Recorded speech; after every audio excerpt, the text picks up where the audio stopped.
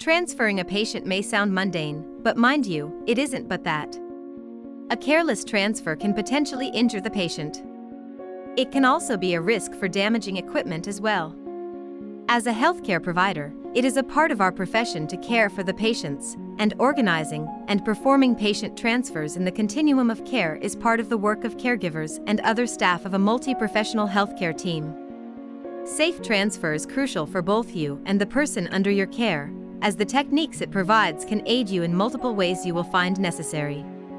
Transfers with unsafe practices can be quite hazardous, sometimes even fatal. Most common though are injuries, and one major source of injury to healthcare workers is called MSDs, or musculoskeletal disorders. Musculoskeletal disorders refer to an injury, damage, or disorder of the joints or other tissues in the upper or lower limbs or the back.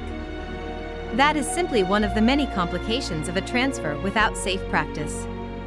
The incidence rate of these injuries is 166.3 per 10,000 workers, more than 5 times the average for all industries.